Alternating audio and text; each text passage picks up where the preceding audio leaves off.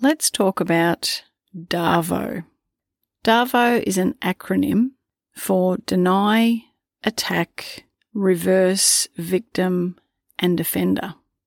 The acronym D.A.R.V.O was first used by psychologist Jennifer Freyd. I think that's how you pronounce her surname, Freyd. And D.A.R.V.O is a common manipulation strategy that is used by abusers. Controlling and abusive people use D.A.R.V.O to avoid accountability, to undermine the credibility of their victim, and as a means to continue abusing and controlling their victim. The D in D.A.R.V.O stands for deny. The high conflict abusive person denies or minimises any wrongdoing. Your reality is dismissed, disallowed, and denied. This is one of the most disorienting and psychologically damaging aspects of communicating and interacting on any level with an abusive, controlling person. Not only is the reality of your experience denied by the abuser, as far as they're concerned, you have no right whatsoever to your own perception, opinion, or even emotions. When you're dealing with an abusive person, only one reality or perception of events, or even emotions, is acceptable to them. And that's theirs. Their reality, their perception of events, their emotions. That's D, that stands for deny. Now we'll move on to A in the acronym D.A.R.V.O, and the A stands for attack. The abusive person attacks you. Abusive people often retaliate when they feel that you've questioned their superiority or you've just simply dared to assert yourself, set boundaries, or call attention to their harmful and hurtful behaviour.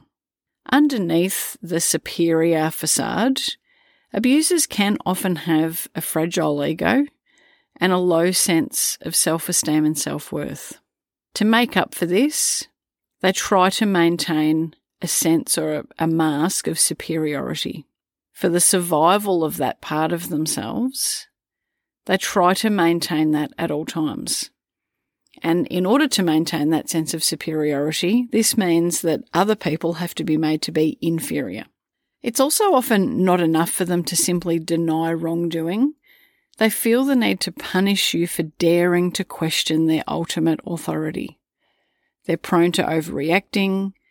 They tend to not be able to manage their own emotions. They can be very, very easily upset.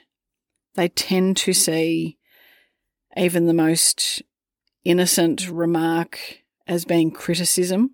They can also resort to physical violence as part of this attack. So to set the scene a little bit here for you, so let's just say there's been an argument, you've called them out on something, they've said something hurtful to you, or they said they were going to do something and they didn't. You raise this with them. They will start off with the denial. I never said that. I never said that I would do that. That didn't ever happen. You're crazy. There's something really wrong with your memory. Maybe you need to go and see a doctor. Okay, that's the denial. And we're starting to go into the attack phase here, which can then get even greater. There could be yelling, swearing, name-calling. How dare you? How dare you say that to me? You're always accusing me of things that aren't true. So the situation's gone from them having done something they shouldn't or said something they shouldn't or just not following through with something to denial of the situation, denial of your reality, and then turning the situation back in terms of an attack onto you.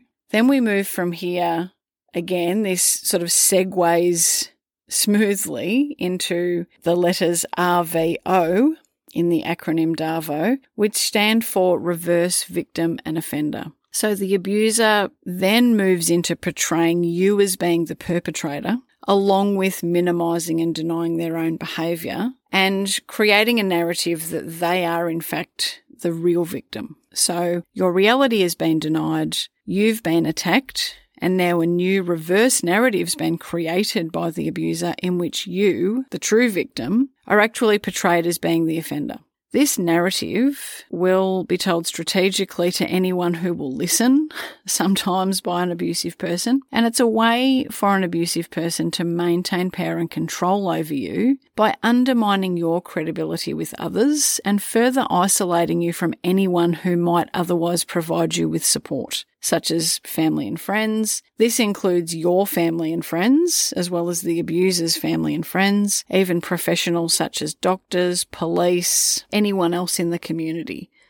No one is off limits to an abusive person, and the harm that they can cause with their pathological lies and reverse false narratives and manipulation, that should never be underestimated. Part of my role in working with clients is about helping them to navigate situations of D.A.R.V.O.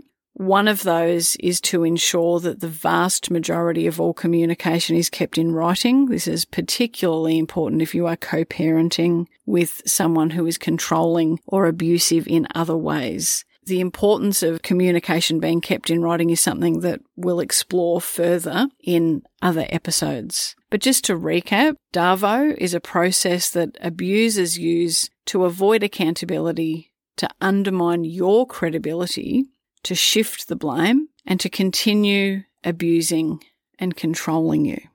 You thought you knew, but you didn't have a clue.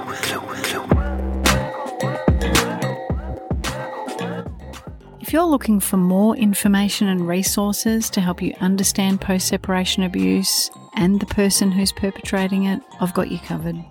In the general information section of this podcast, you'll find a direct link that will enable you to download your very own post-separation abuse checklist and workbook.